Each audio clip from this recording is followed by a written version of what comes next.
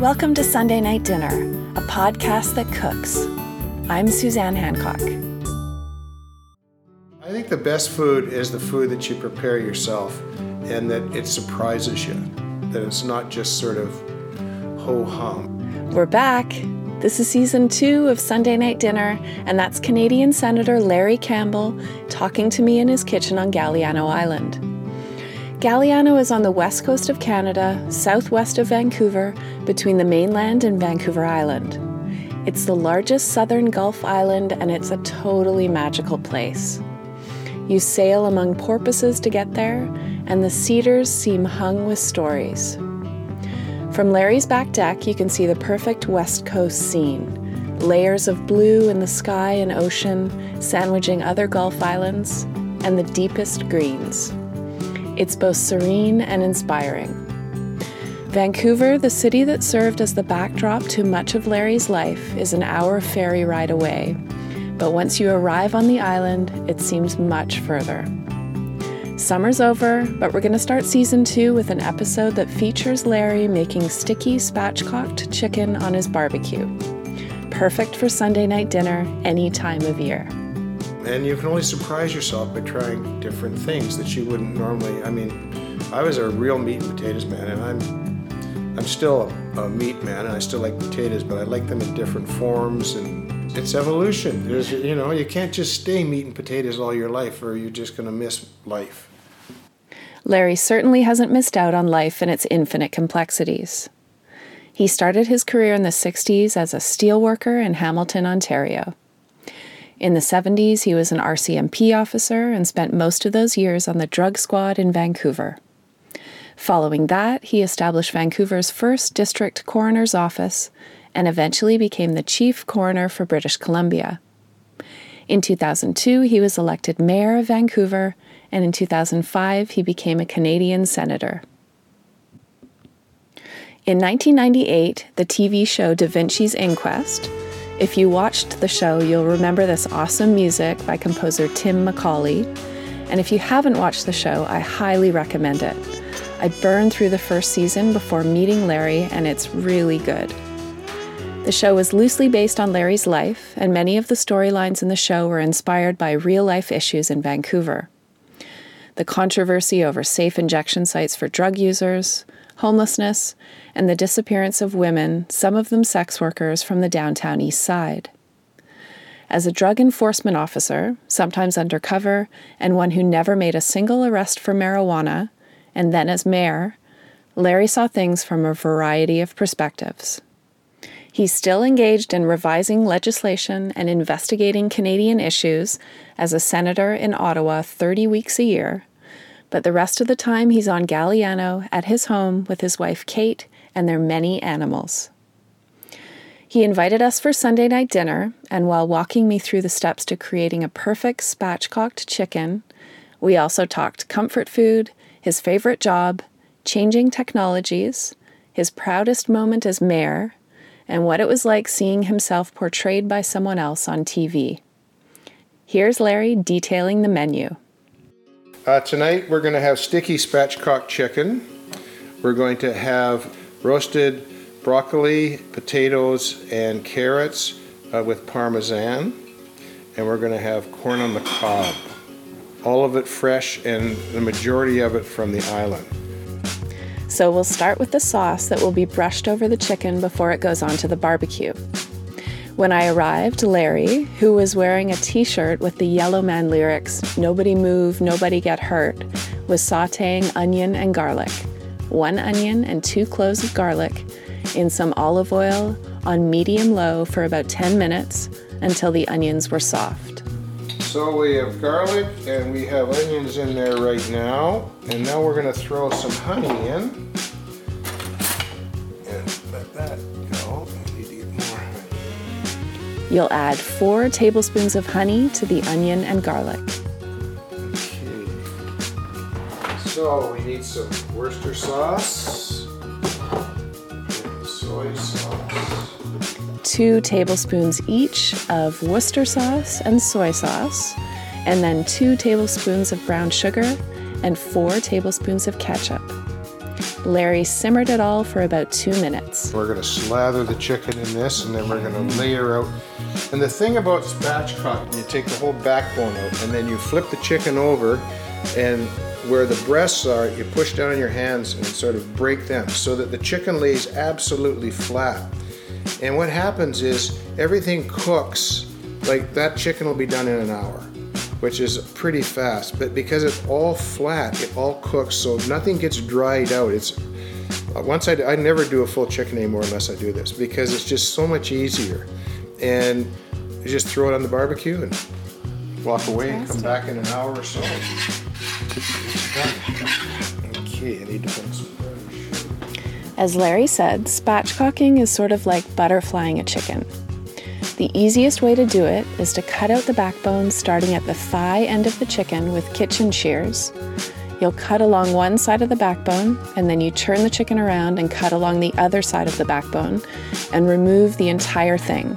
You can save it for stock if you want to. Then you flip the chicken over, allowing it to open, and you press down on the breastbone to flatten it. It takes less time to cook this way, and it also allows the skin to become crispier. I wondered how Larry became interested in cooking in the first place, and where he finds his inspiration these days. Sometimes you look around and you don't know what you've got in your cupboard, and it's a weird assortment of things. And I just go on the internet and put all of the ingredients in, and voila, there's dishes that I've never heard of. And so I experiment on my wife and friends, sometimes with less than great results, but most of the time everybody's pretty happy. That's great. So have you always loved cooking? Yeah, I think so. You know, when I joined the Mounties, there were a bunch of single Mounties living together because you couldn't get married in those days.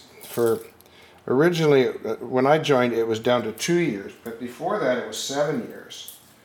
And so there were all these guys, and if you wanted to just keep eating, you know, macaroni and cheese or whatever, that's what you do. But so I liked cooking, and I just like experimenting with stuff and seeing how it works, because I'm never sure what's going to happen, whether it'll be edible, or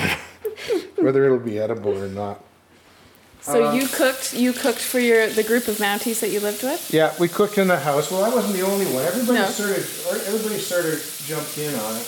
Our lives were always so, you know, like everybody was working different shifts. So, you know, some guys would be working the gravy shift, and some guys would be working afternoons, and so it was always who was going to be there and what were they going to eat. Was there something that you did on Sunday night dinner? Anything different? No, because it just you never knew when you were, you know, everybody was working different shifts. Mm-hmm. And so, no, there wasn't really. No. And for the longest time, I mean, there just wasn't any reason to celebrate Sunday dinner. My family in Ontario, we always had Sunday dinner, and it was always, it'd be roast beef, or it'd generally be a roast or that, or in the summertime, my dad would barbecue. But it was always a meal that we always got together at. I mean, I left when I was 21. And so, but my sisters were still there. And so whenever we went home, it was, you know, I don't think it was a big event.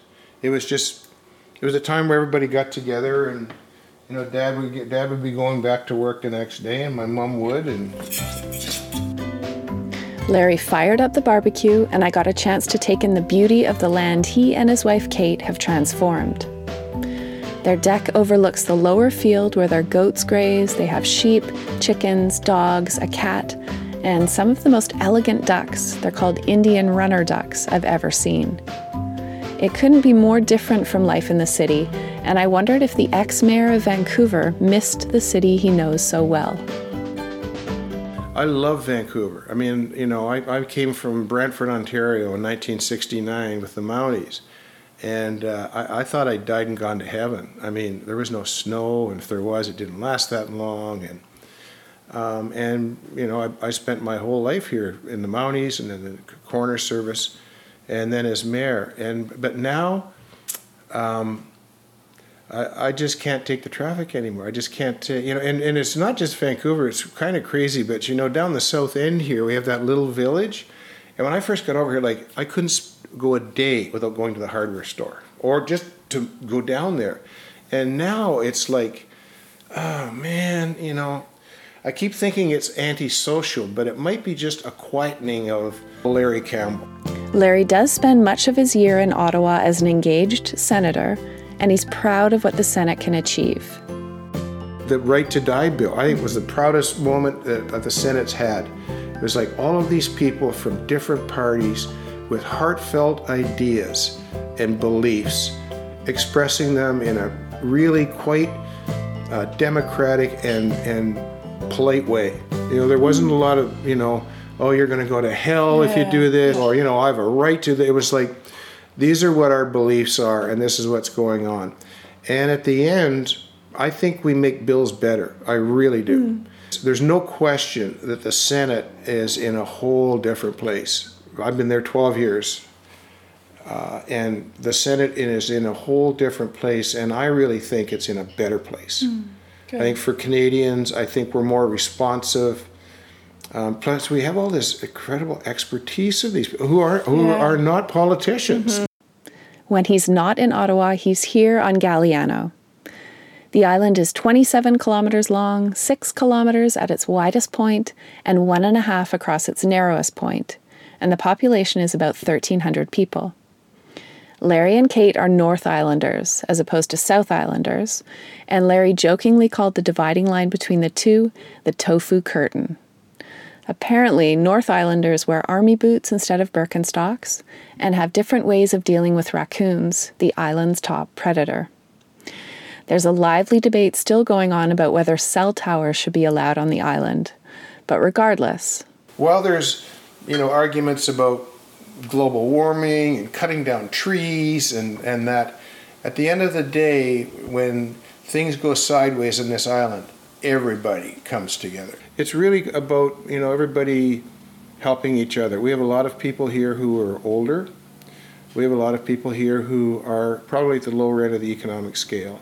And it's really a community that pulls together. I don't think anybody goes hungry in this island. We have a soup day, we have a food bank, we have a program where they will go harvest apples and stuff that you aren't going to use. And we're self-sufficient on the island. We have some really incredible little farms here that virtually grow anything you want. So I have these vegetables here.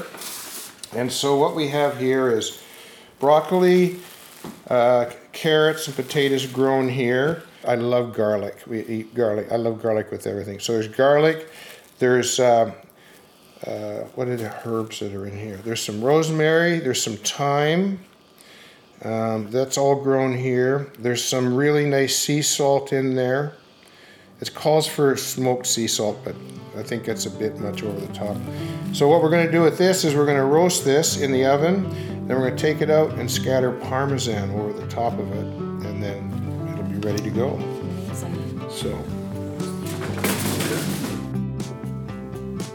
So you'll toss the vegetables with enough olive oil to lightly coat them, add thyme, rosemary, and any other of your favorite herbs, and sea salt, and then you'll cover them with foil and put them in the oven at about 400 degrees. They'll take about 30 minutes, so Larry put them in the oven just after he put the chicken on the barbecue. Let's get back to the chicken and the sauce.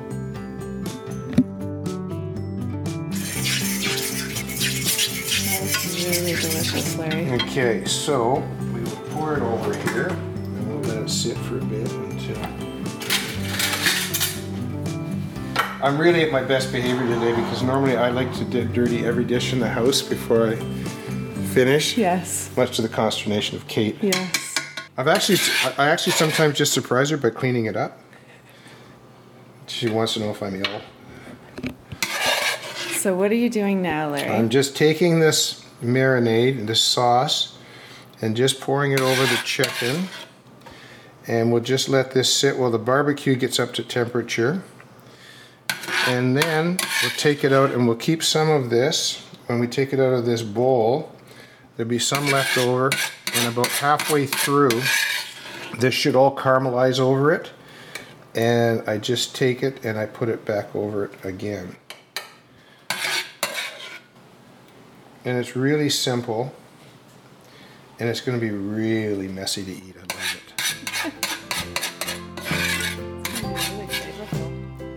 While we waited for the barbecue to heat up and the chicken to marinate, I asked Larry how he became mayor of Vancouver. How did you become mayor? Why did you want to become mayor? I didn't. I never wanted to become mayor. I mean, basically, so after I retired as chief coroner, I was with a group of people. It was called Opening the Doors. And basically it was the Vancouver drug users, it was nurses, doctors, very few police, but some police, epidemiologists, all of these kind of people. And we were trying to figure out, because I'd gone through the 96 when I was chief coroner, the 200 and 300 people dying of heroin. And this may be embellished a little bit, I'm not sure, but I mean, as I remember it, Philip Owen, who was mayor, said we should have a supervised injection site, and he did the 4-pillar strategy, and and they were considered a conservative government, and he was advised that he had to run to be nominated again for mayor, and he'd been mayor for I think 9 years, 3 terms. And he wouldn't. He said that, So I went to him and said, well, I'd run as a councillor if you'd run as an independent. And he wasn't going to do it. So I went back to the group and said, no, he's not going to do it. And basically they said, well, you're the only one that doesn't have a job. And so you're going to have to run. You're going to have to run for mayor. And I'm like, okay, I'm going to lose, I could go into a deep depression that could only be cured by salmon fishing every day. And lo and behold, I had an incredible team of young people. I had no idea. I'm not a politician. People don't believe me, but I'd never run for office before. And I just had this incredible bunch of people that just surrounded me. And, I knew I knew the policies that I would like, and that I wanted a supervised injection site. I wanted to have a referendum on the Olympics. I wanted Woodward's so that we could develop it. Canada Line, some of them weren't all that popular with my cohorts in there, but the people that surrounded me during that campaign they were just young and they were just amazing, and we shocked people. We ran 27 people. We elected 27 people, and there'd been maybe 5 previously elected from Cope. Wow. And that's huge. And it was like, I remember sitting there the night of the election, and now he became my chief of staff. He came in and he said, you better get dressed. And it was like 8:15. The polls closed at 8. I said, what are you talking about? He said, it's over. You're the mayor. I'm like, really? Yeah, really. And it was, that fast. It was just, it was over. And Wow. I only did 1 term. That was enough for I you? loved it. Yeah. I loved it, but I would have died. It would Really? have killed me. Well, it was 24/7. I think Yeah. when you're mayor, you got to really. But I loved it, and I didn't worry about it because I didn't care if I got reelected. That's the problem with being a politician. You get elected, and you immediately have to start worrying about getting reelected. During his 3 years as mayor, Larry established North America's first legal safe injection site and championed the 4 pillars drug strategy. A strategy first implemented in Europe in the 90s, it focuses on harm reduction, prevention, treatment, and enforcement. In addition to drug and crime prevention, he was also instrumental in the successful Vancouver bid to host the 2010 Winter Olympic and Paralympic Games. I asked him about his proudest moment as mayor. I guess probably the supervised injection site. Although, when I go and look at Vancouver, I probably should have had 4 or 5 supervised injection sites. But the government changed. They made a decision to not go that route, and I think that we can see the results of it. The downtown east side was always pretty rough, but it's, now I think the more that we think about it, that if we'd have had 4, but I'm very proud of that, and I'm proud of the people for the city of Vancouver, the citizens saying, we're going to take this risk. I mean, it was a big risk. You know, it wasn't universally popular. No. And they took a big risk, and we pulled it off. And it was the people that were involved. It wasn't the mayor. It was like, you know, this was all, that place was built before I got elected. Nobody knew about it, but it was built. So that when I got elected, they just started it. Right. That, and the second thing I'm most proud of is Jim Green and Woodward's. It changed what the downtown east side would look like. And he's dead now, but he made an incredible, I mean, without Jim Green, I'd have been just a crappy mayor. Jim Green was a city councillor in Vancouver when Larry was mayor, and he was an activist and social justice advocate. The Woodward's building was a department store built in 1903 in the downtown east side of Vancouver that sat vacant for years after Woodward's went bankrupt. The province of BC eventually bought the building from a developer, and there was a 3-month occupation of the building and then the sidewalk outside the building by a group of activists trying to make sure any development would include social housing. And that's where Jim and Larry came in. The city of Vancouver bought the building for $5 million and redeveloped it. The building includes market housing units, non-market housing units, offices, stores, a daycare, and a part of the Simon Fraser University campus. Larry took me into the study to show me a photo of himself and Jim Green.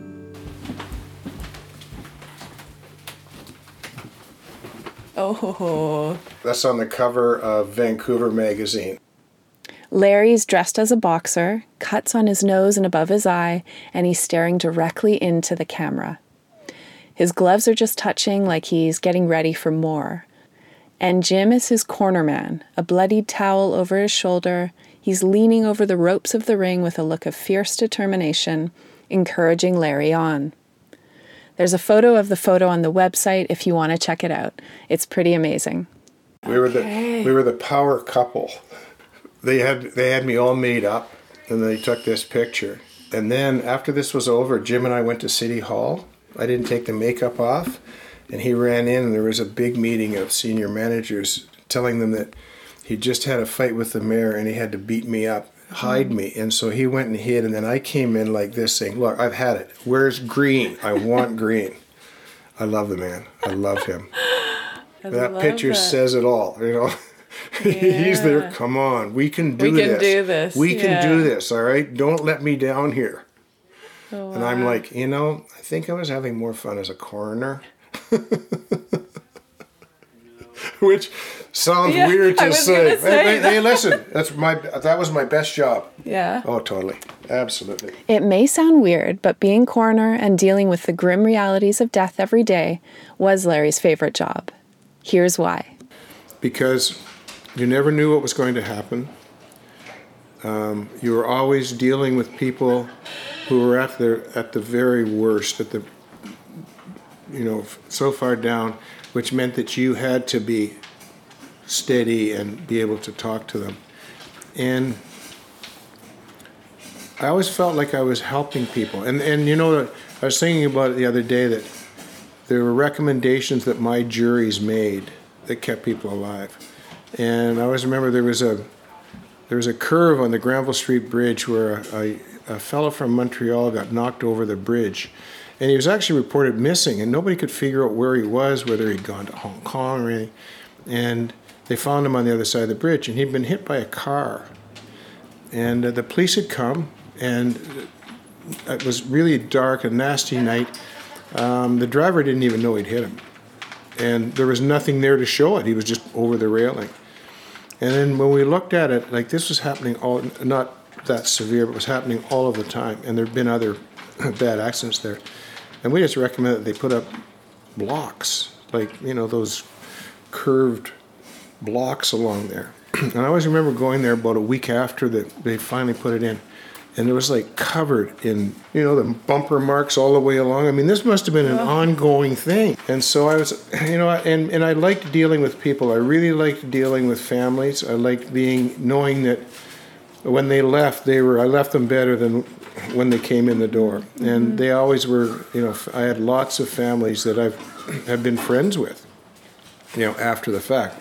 from us. You end up sharing, what is the worst. So I really liked it, but it was like every day was different. You never knew what was going on. Like police work, only a little more intense because you were sort of, by yourself as the coroner, working with police and ambulance and other professionals. So that was my best job. And that job was portrayed beautifully by the actor Nicholas Campbell on Da Vinci's Inquest. I wondered what it was like for Larry to write for the show and to watch someone playing him on TV. It was really fun. The best part about it, I think, was being able to tell that story without ever hurting anybody, without having anybody recognize what the case was or where it came from, being able to disguise it in such a way that the impact stayed there, but nobody's privacy was breached. And Chris was really, really good at that and really devoted to that. But it was, the best part was is the government, I'd gone to the government and said, they're going to shoot this, and if we aren't in it, God knows what this is going to look like. And so they gave me, as long as I wasn't working, they gave me carte blanche. And they were great. I mean, it was a great show. It was, yeah. And that first season is pretty intense, and it deals with a lot of, things that are still really relevant today. Yeah. So what we'd do at the start of the season, we'd say, "Where's it going now?"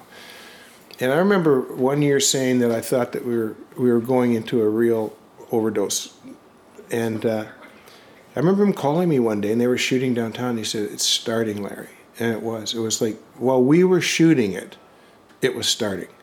It was just eerie. And, but it was great people, so much fun. Honest to God, it was just so much fun. And watching, I always remind people that, I never did get drunk and lose my car, and, like some of the stuff was just off the wall. Right. It was just off the wall.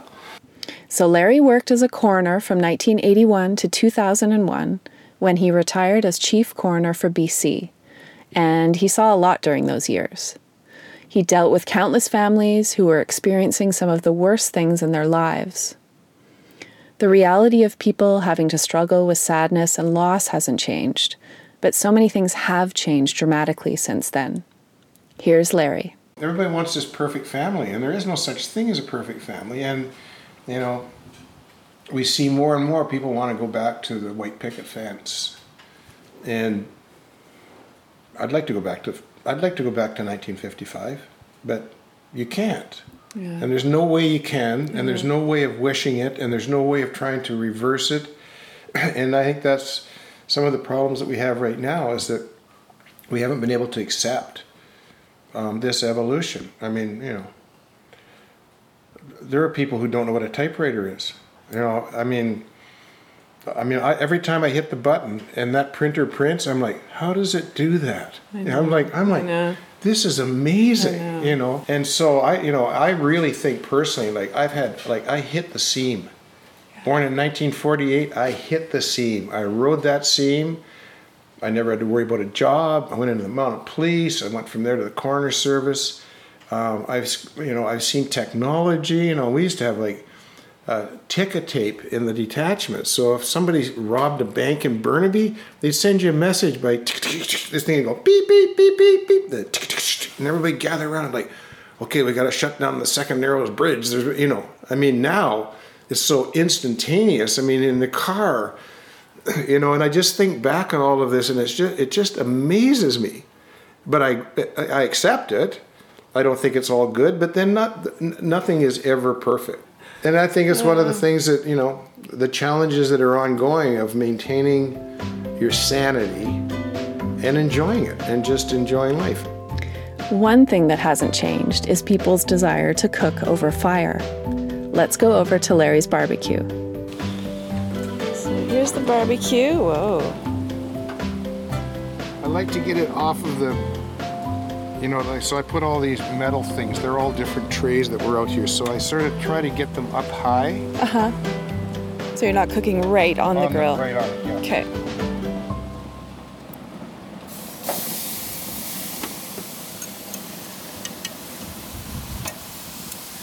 And the chicken goes on the grill. So it's always too hot because I turn it up to the highest. So it hits 600, and then I open the grill and let the heat come out of it, turn everything down, and it'll settle down somewhere between 350 or 4, and then you just leave it for an hour. While the chicken cooked, Larry put the vegetables in the oven and he soaked the corn on the cob with their husks still on for about half an hour before putting those on the barbecue with the chicken. I just soak the corn in water and throw it on the barbecue, and it never gets dried out. You just got to make sure the husks don't start burning. It's easy, schmeezy, and cool. What would you say is your kind of favorite comfort food? Homemade mac and cheese with a little bit of mustard in it, like dry mustard. Ooh, yeah. Nice. That's and maybe comfort. 2 or 3 different cheeses, just gooey, gummy. And then Netflix, sitting in the dead of winter when it's howling outside there and the drapes are all closed and you're like, oh, this is so good. That's great. What about a, can you think of one of your favorite sort of eating experiences? Well, on the island, it would be Pilgrim. Pilgrim is one of the most talked about new restaurants in Canada, and next time I'm on Galliano, I can't wait to try it. It's not too far from where Larry and Kate live, and when they have them, they supply the restaurant with duck eggs. It's the most interesting meals that I've ever had there because the menu is always changing depending on what's going on. And he does such incredible stuff with food. I think, I know this really dates me, but I think the best meals I used to have was at High's Steakhouse. That's the meat and potatoes kind of thing. But I like Thai food. I like spicy. I like hot. I like Greek food. I mean, I'm not much on like roast beef and mashed potatoes. I mean, it's really good and I understand it. But I mean, give me like a really good Thai meal. I mean, I don't eat out that much. Yeah. I mean, when I'm in Ottawa, Senate finishes, I go home and I cook supper. Yeah. Well, you like cooking, so, right? Yeah. And when he's home on Galliano, he and Kate cook with a whole range of local ingredients. There's a trading system on the island where people trade cuts of meat or homegrown vegetables or homemade products. And depending on the season, there's also the freshest fish imaginable. Day before yesterday, so I was down the island and I had to go get something and I pulled into the parking lot at the corner store and the guys from the Penelakut First Nation were there selling cod. So I got like 40 pounds of cod for $4 a pound. So we had cod and potatoes and fresh vegetables, and there was a lot of it. And so just before you got here, I made cod cakes. So I've got cod cakes sitting in there. We'll eat what we can tomorrow morning, and then we'll freeze the rest. Back to our Sunday night dinner. When the vegetables in the oven had roasted for about half an hour, Larry uncovered them and grated Parmesan cheese on top. The corn had cooked on the barbecue for about half an hour too, and the chicken was ready after just over an hour. So you've got parm there. Yep. And you're grating the parm. And I'm just going to spread it over the top, and I'm going to put the tin foil back on. I've turned the oven off now, and it'll just sit in the warm oven.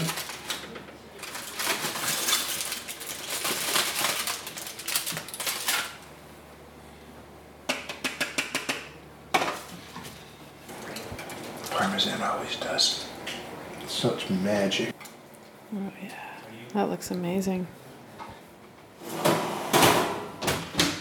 There we go. Okay, what I'm doing is we've left the chicken in. It's sitting at about 160. And I'm going to take it off. And I'm going to just let it rest. I'm going to put a tinfoil tent over it and let it rest for, I don't know, everybody says 10, I think. If you give them 5, that's good. And then I'm going to carve it because it's still cooking.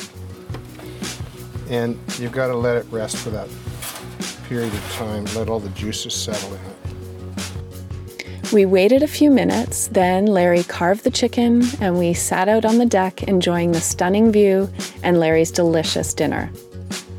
They found indications of settlement on Galliano going back 5,000 years. This place isn't new, but it keeps changing. Some would say for the better, some would want to put a stop to that change. Larry used the term evolution a number of times while we talked. his evolution from a meat and potatoes man to a more adventurous meat and potatoes man, the evolution of drug policy when it comes to marijuana. Larry's been fighting for legalization since his time on the Vancouver Drug Squad, and technological evolution from typewriters to printers. And Larry seems okay with it all. He embraces change, and I would imagine he's okay with surprises. I'm sure there's a part of him that could go for a high steak right about now, and might be nostalgic for his life as a central cog in the machine that is the city of Vancouver. But for him now, life just slows down. Life just sort of, you get up in the morning, you go let the chicken and ducks out, you collect the eggs, make sure everybody's got water, and then you think, well, what am I going to do today? And I never know what I'm going to do. I mean, some days I might do some woodworking, some days I might read, some days we'll go on the boat. I mean, there's no plan.